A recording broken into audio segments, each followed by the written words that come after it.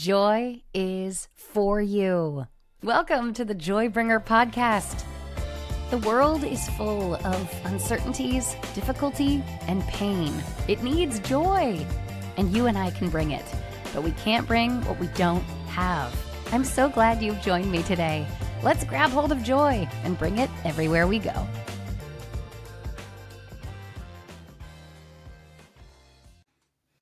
Hey, everybody. I'm Season, and I'm a Joybringer, and this is the Joybringers Advent, and I am so excited today to be joined by my new friend. Isn't it fun to have new friends?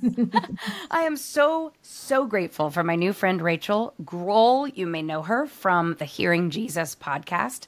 It's kind of a big deal. Or maybe you have her book, She Hears This Bible Study is so beautiful. I've been reading it. I love it. And I listen to her podcast, and I'm so blessed to have you here with me live in person, sort of in your house while I'm in my house. The thing that I love and so grateful for you, Rachel, is that the Lord, in his perfect timing, brought us together. And it was like instant soul friend, right? Instant.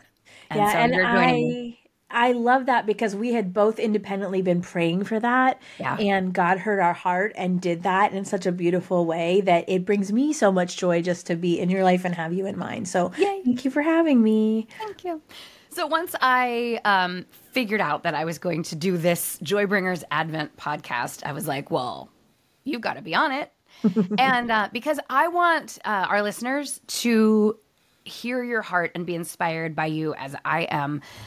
So we're talking about the good news that brings great joy, all about the Advent season, focusing our minds and our hearts on what this whole thing is really about, right?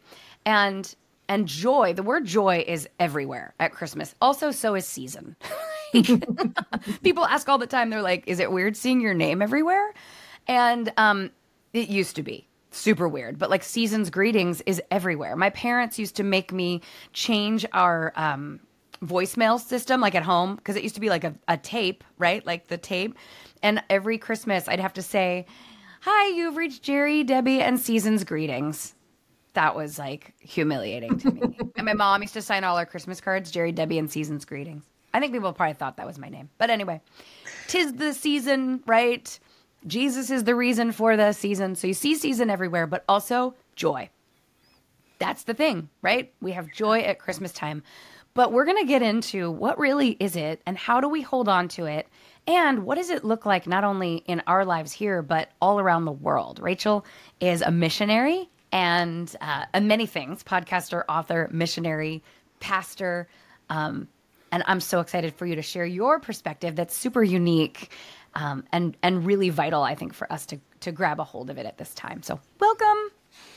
Yeah, and I think sometimes that word joy, as familiar as it is, it's still very vague for a lot of people. Like I could say, oh, you hear it all the time preached that joy is permanent, it's based on the gospel, happiness is temporary. But what does that practically actually look like in our day-to-day lives? And if I'm honest, and maybe there's other women or other people that can relate to this, but I did not have a firm grasp on what that actually meant. And while, of course, I have joy over salvation and all those kinds of things, I think for me, it took God getting me out of my comfort, my place of comfort, and getting me into an element of unfamiliarity where it showed up in a really unexpected way for me. And, I tell this story, and I've told this in the past in a way that God did it for me, and it's made such a lasting impact.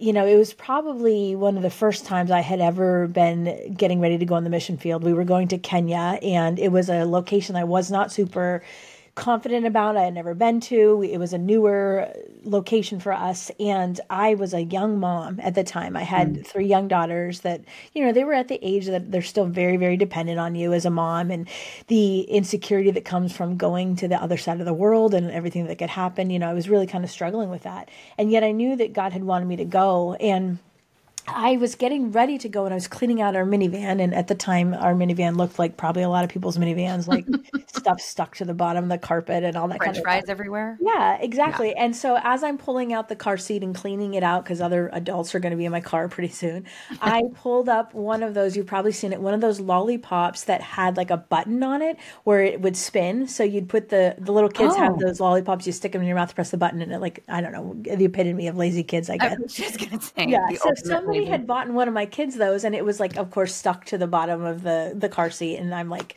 disgusted with my van as I'm pulling it out, and so I threw it out, didn't think too much of it, and that was the beginning of our trip. And several days later, probably 4 or 5 days later, I was invited to come speak at a church. And actually, there was a number of churches that were inviting missionaries to come speak.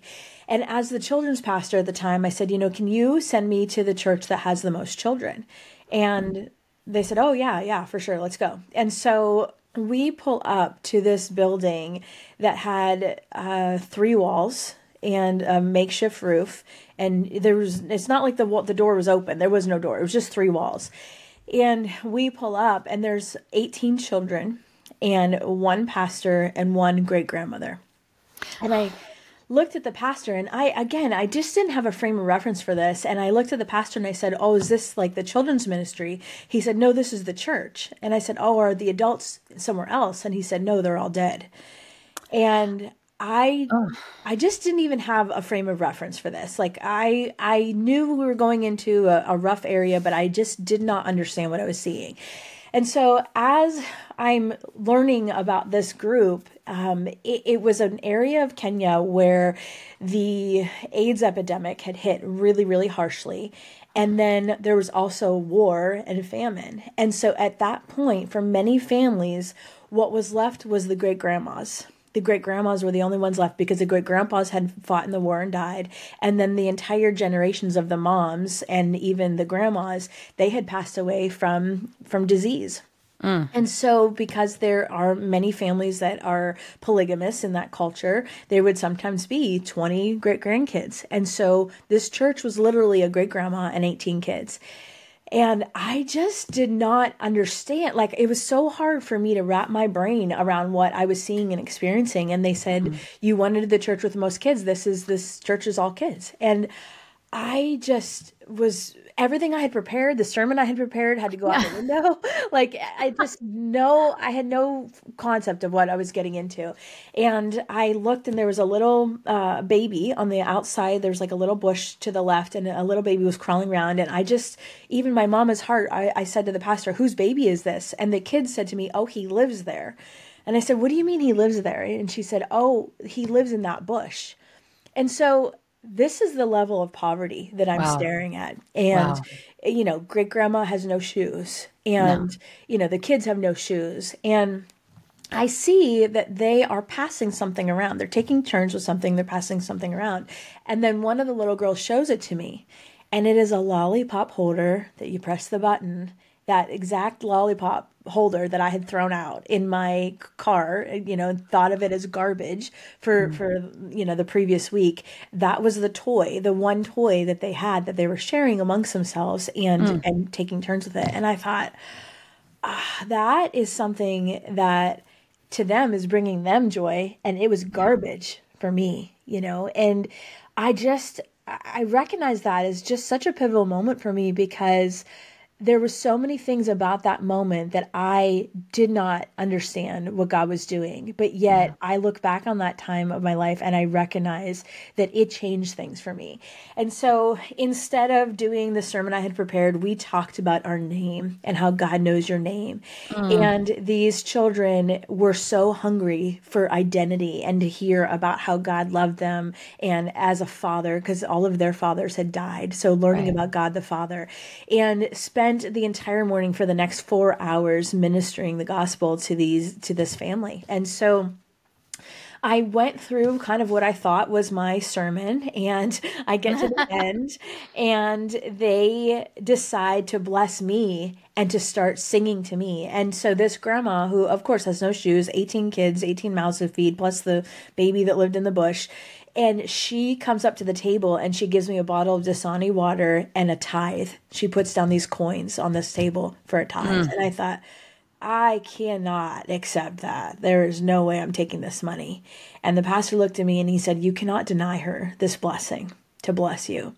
Wow. And as I'm weeping, because I'm thinking, I know so many Americans that are loaded that do not tithe, that call themselves believers, that are faithful church attenders, but they just don't tithe. It's not part of their rhythm, their spiritual rhythm. And yet here's this great grandma who is sacrificially giving to me. And it was a joy for her to bless me.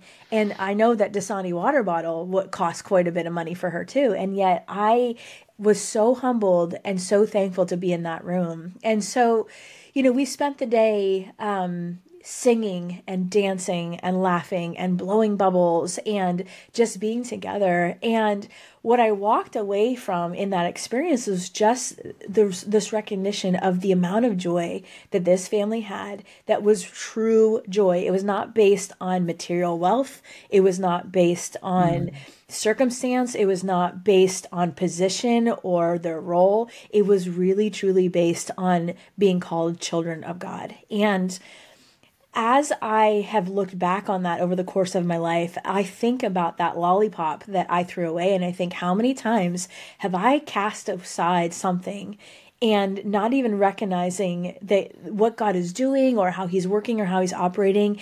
And I've wasted opportunities to lean into the joy of the Lord because I haven't recognized it. I've been so consumed looking for the financial aspect or the position or the status or what the world would say is success. And yet the heart of that experience showed me that it's him.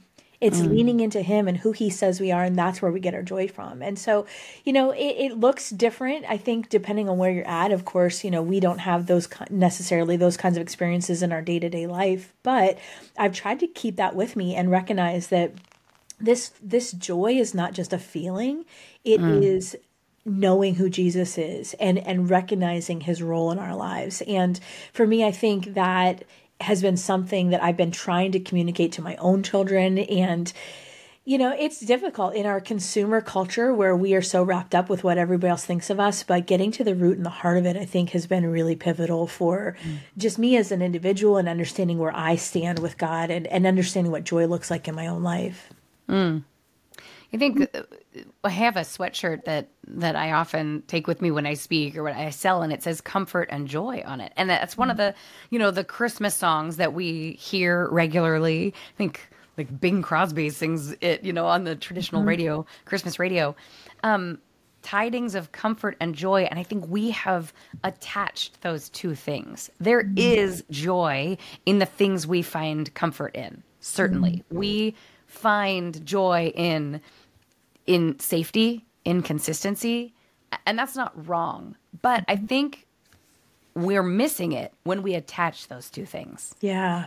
There is joy and comfort and safety in the things that you love and the things that, nostalgia and tradition, but there is joy sans comfort, right? We can find great joy in other things, and that's what you've experienced, like to really recognize that when we get out of our comfort zone and recognize that there can be joy outside of that, that's so much more authentic, right? Because is it joy or is it just my preferences, right? I like to be warm. I like these slippers. I like this hoodie. I like comfort. I like knowing where my paycheck's coming from, but that's not what joy actually is. And that's where I think we miss it. We miss the boat. But when you see great joy in these kids who are living literally in a bush with nothing, and they can find joy, they don't have safety, they don't have security, they don't have any of those things, and yet they have joy. That's a huge reality check for us. Yeah. And, and I would even take it one step further. I think if I think back over the course of my life or even the last 10 to 15 years, I think the moments that I've experienced the most joy is when I've been uncomfortable, when God has called me to do something bigger than myself and to depend on him and rely on him. I mean, there's been some scary, scary moments on the mission field. I mean, I could sit here and talk all day about all the things that God has spared me from, different times we should have died or just crazy things that have happened. But some of the most fulfilled, joy-filled moments of my life have been standing in places that I could not have gotten to unless I pushed past being uncomfortable. And, even things like experiencing the most fulfilled I've ever felt in my life was standing in front of a group of kids in the middle of the night. It was kids that had been addicted to glue because it would numb the feeling of hunger. So they would sniff these glue bottles and basically get high, and then they wouldn't feel the hunger in their bellies anymore. And it was a very dangerous slum that we were in Nairobi. And we went into this little hut, and they had bribed the kids with food to come and just hear this gospel message. And it was not a safe space for a white woman to be in the middle of the night in this Muslim neighborhood. And yet seeing those kids be freed supernaturally of addiction instantly, seeing them come to Jesus and get saved, filled, and delivered all within the span of 10 minutes, the amount of joy I experienced in a place that was not comfortable, but yet God's Spirit was there. And I think that sometimes is the key element that we forget about, that we're missing, because in my experience, it is not comfortable.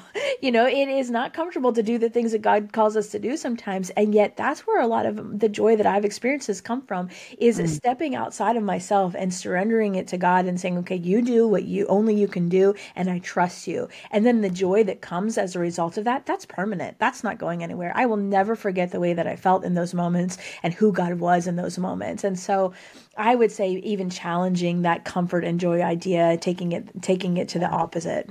Well, that's the title of this episode, clearly, Uncomfort and Joy, right? Yeah. Uncomfort and joy. And I think that reminds me of one of the 4 Joybringer core values. We talk about that. It's in my book, The Joybringer Challenge. And there's the 4 core values that I live with on a daily basis: gratitude, forgiveness, and this one, flexibility. And the 4th one is rest, but flexibility, not like stretching or yoga, although I'm sure that's fine and great for you. But the idea that we ungrip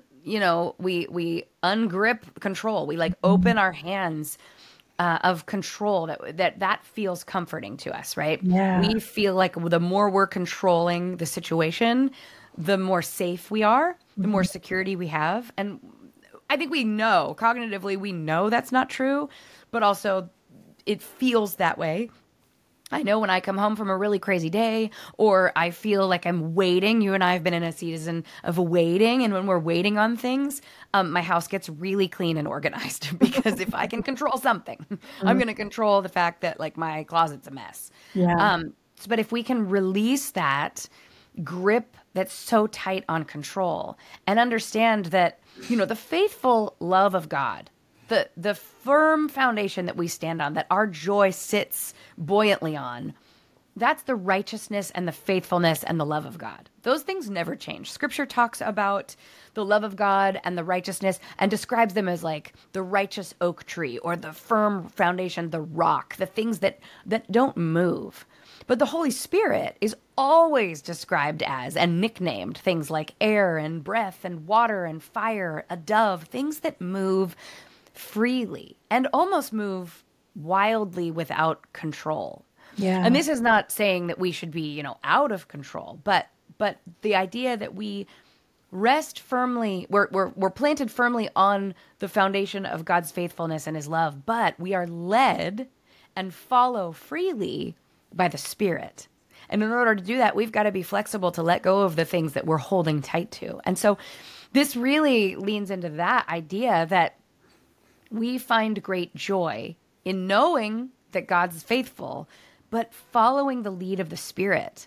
We see that all throughout the Christmas story too, right? These risks that people take, well, I don't know what I gotta do, but I feel like we got to go over here. We got to move here, right? The Magi, even though that's, 2 years later, but to be led by the star, to be led and do something that seems a little bit wild, seems a little bit unknown, to take the risk and go and tell when that feels scary.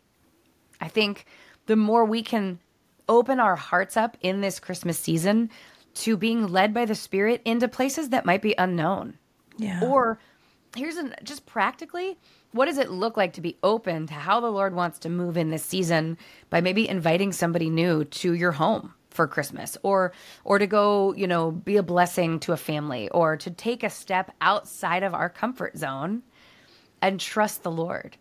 It is risky, for sure. And I think sometimes what we see is that the enemy likes to counterfeit the truth of God.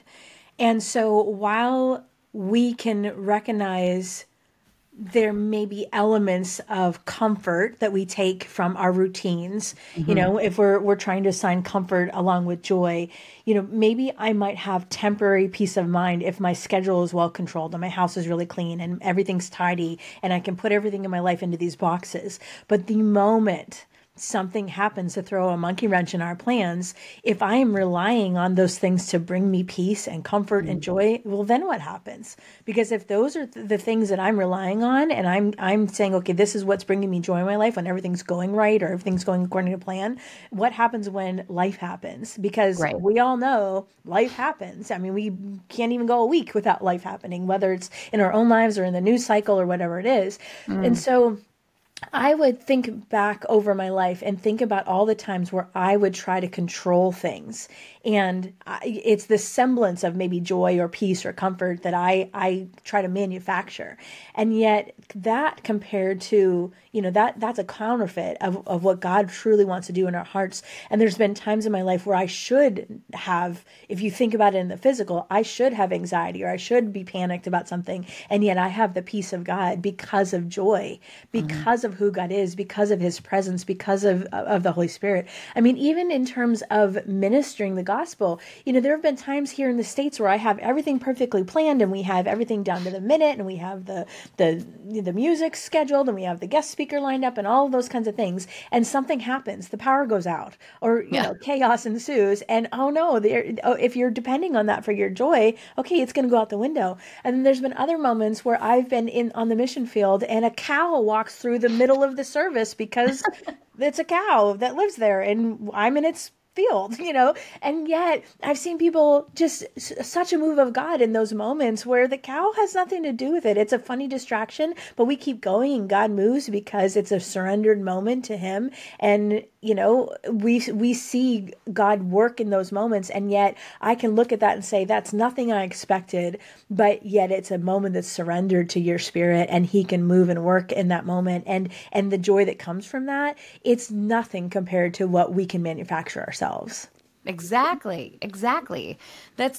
That's the power of the presence of the Holy Spirit. Yeah. And I think the Lord honors our plans. Like we're allowed to make plans. We're allowed to have traditions. We're allowed to want to do things, the same way, but we're missing out if we're not surrendered to, okay, Lord, here's my plans. Here are the things that I've worked on for this church service or our holiday plans, or this is my schedule for the week.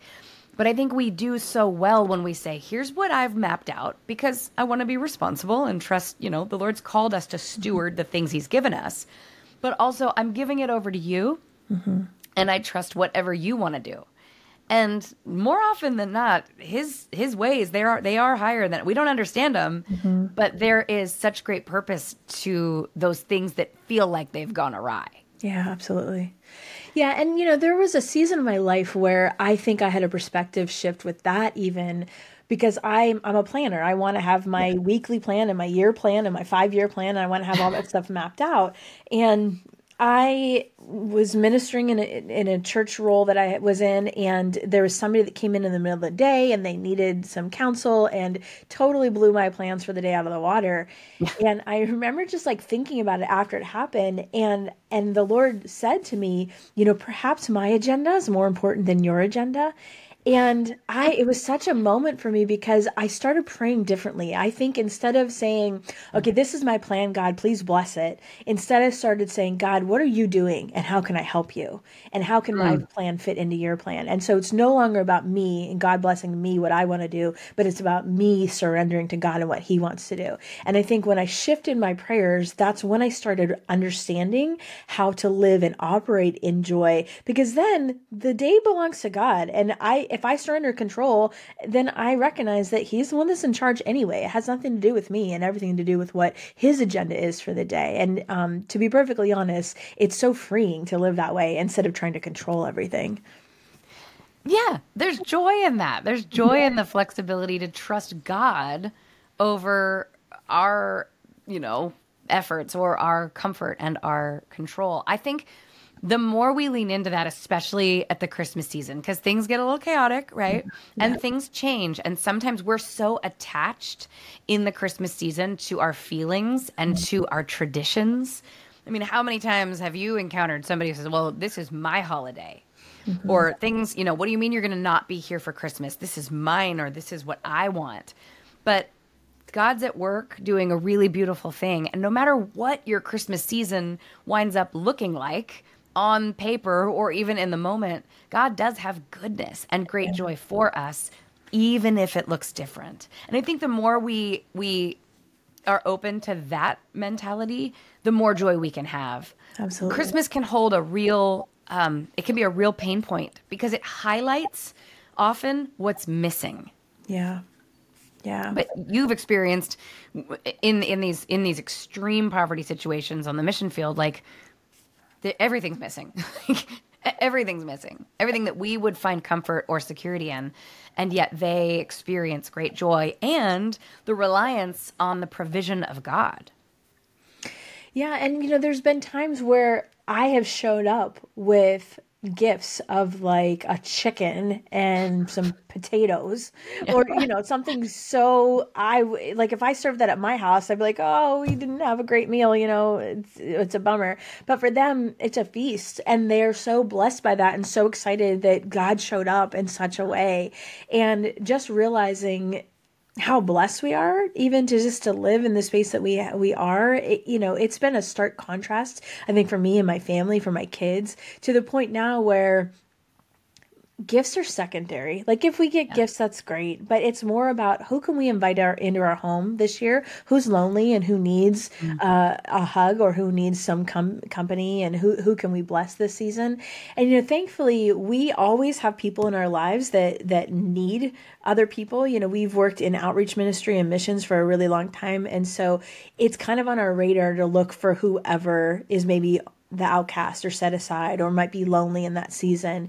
And that has brought so much joy to our family, to the point now where my daughter's in college and she's like, Mom, so-and-so might need a place to go for Christmas. I'm like, bring them here. They're always welcome, and I love that because it's not about, my kids could say, well, it's about Christmas morning and we want to be in our jammies and get our special French toast or whatever. Instead, it's like, okay, well, who can we bless and who do we see, somebody that needs Jesus? And it's not even about our tradition or what we want, but instead it's okay, God, keeping our eyes and our ears and our hearts open for what God wants. And I love seeing that grow in my children because it's just something I couldn't have naturally taught them. It had to be something that God taught them, and that happened through exposure.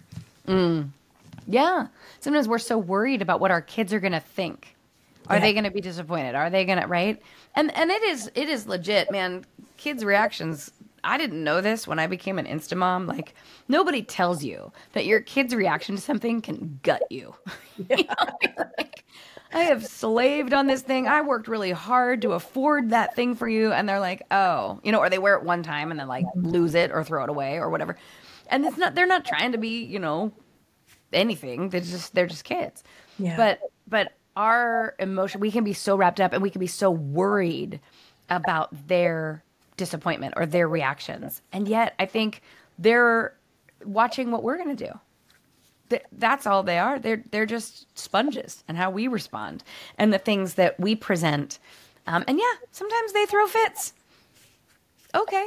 We had a family gathering once and one of my nieces didn't get the certain, I don't know, doll, and somebody else got something similar and she just threw a fit and her parents were so embarrassed. We were all like, it is what it is. It's okay. And she just was having a moment in her own emotions.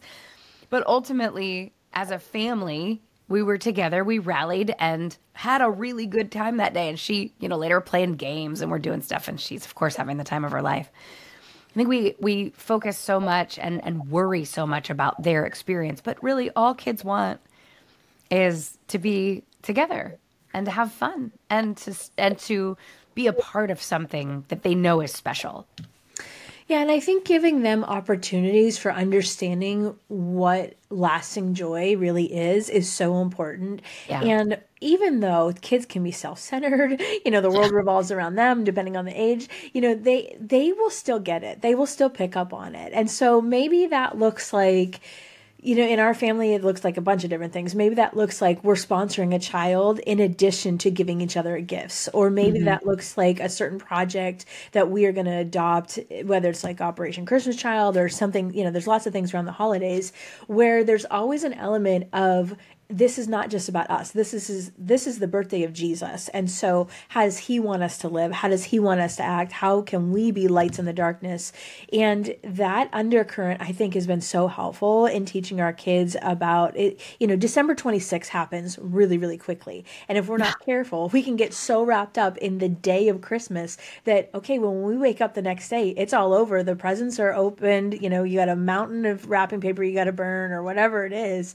And yet, what now? And I think it's really important to prevent that feeling of emptiness by making sure that we are exposing our kids to opportunities where they can understand what joy really is and how can they hold on to that. That's so good.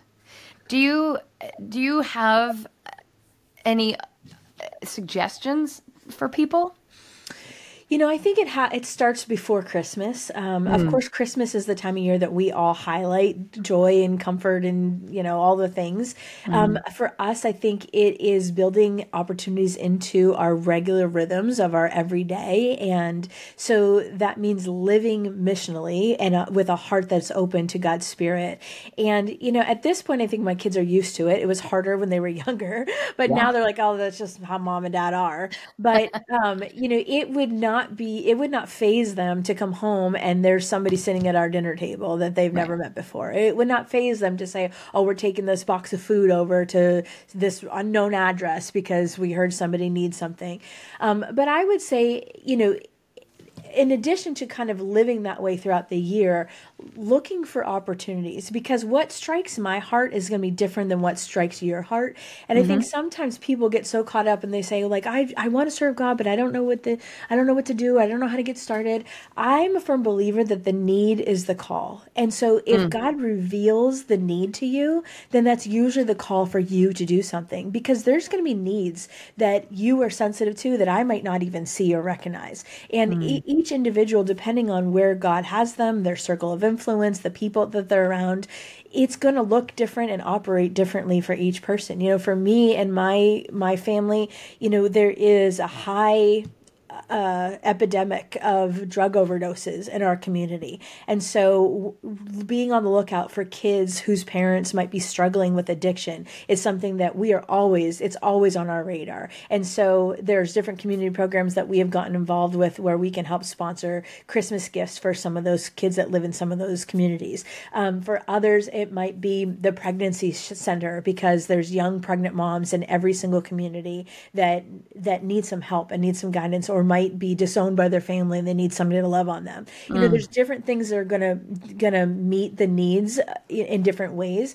But I would say start praying for that. Start praying for it even right now. Just, God, open my eyes. And then when he does, following through. Because it's one thing to see the need. It's something else to act on it. And that might feel scary. Like, I don't know what I'm doing and how well is this going to be received? You're not responsible for that. And I think that is a barrier that holds a lot of people back, because they don't know what other people are going to think. What's my husband going to think, or what's the school going to think, or whatever. We cannot be responsible for the outcome. We have to be responsible to be obedient to what God is calling us to do and trust him with the outcome.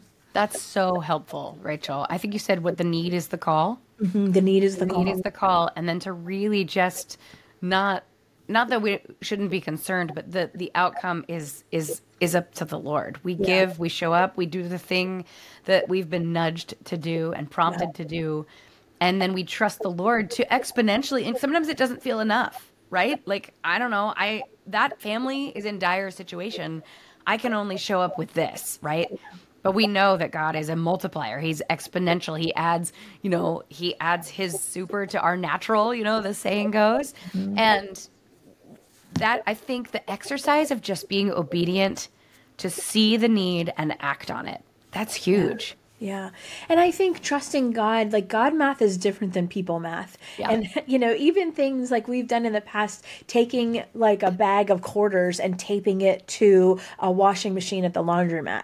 You don't know what that mom who's coming through, who's on her last $3, you don't know how that's going to bless them, that little bag of quarters. Right, because laundry is not cheap. Yeah, yeah. And, there's so many different things, ways that you can involve your kids even. And, it's kind of like a way to bless people even secretly. We can trust God for the outcome without even knowing what the outcome is, just being a blessing, just for the simple fact of that brings joy. It brings us joy to be a blessing and trusting that God's going to do what only he can do. And especially I think this time of year, it is so hard for some people. It can, Christmas time, as much as it brings joy and peace to people on one end, the opposite end of the spectrum is Christmas is painful for a lot of people. Yes.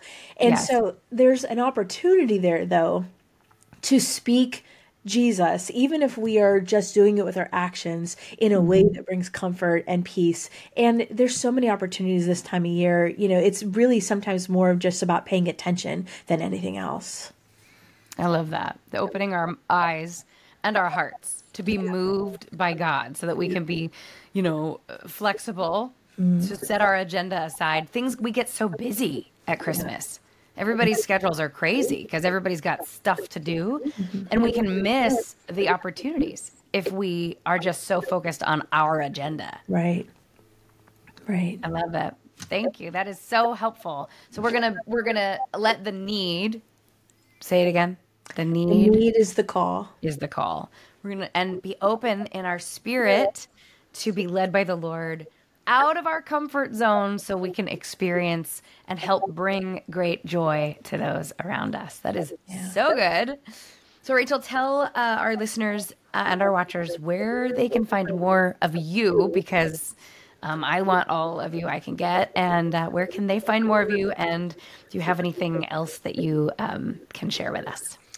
Well, I'm pretty much She Hears everywhere on socials. Shehears.org is the website. That's the name of my book.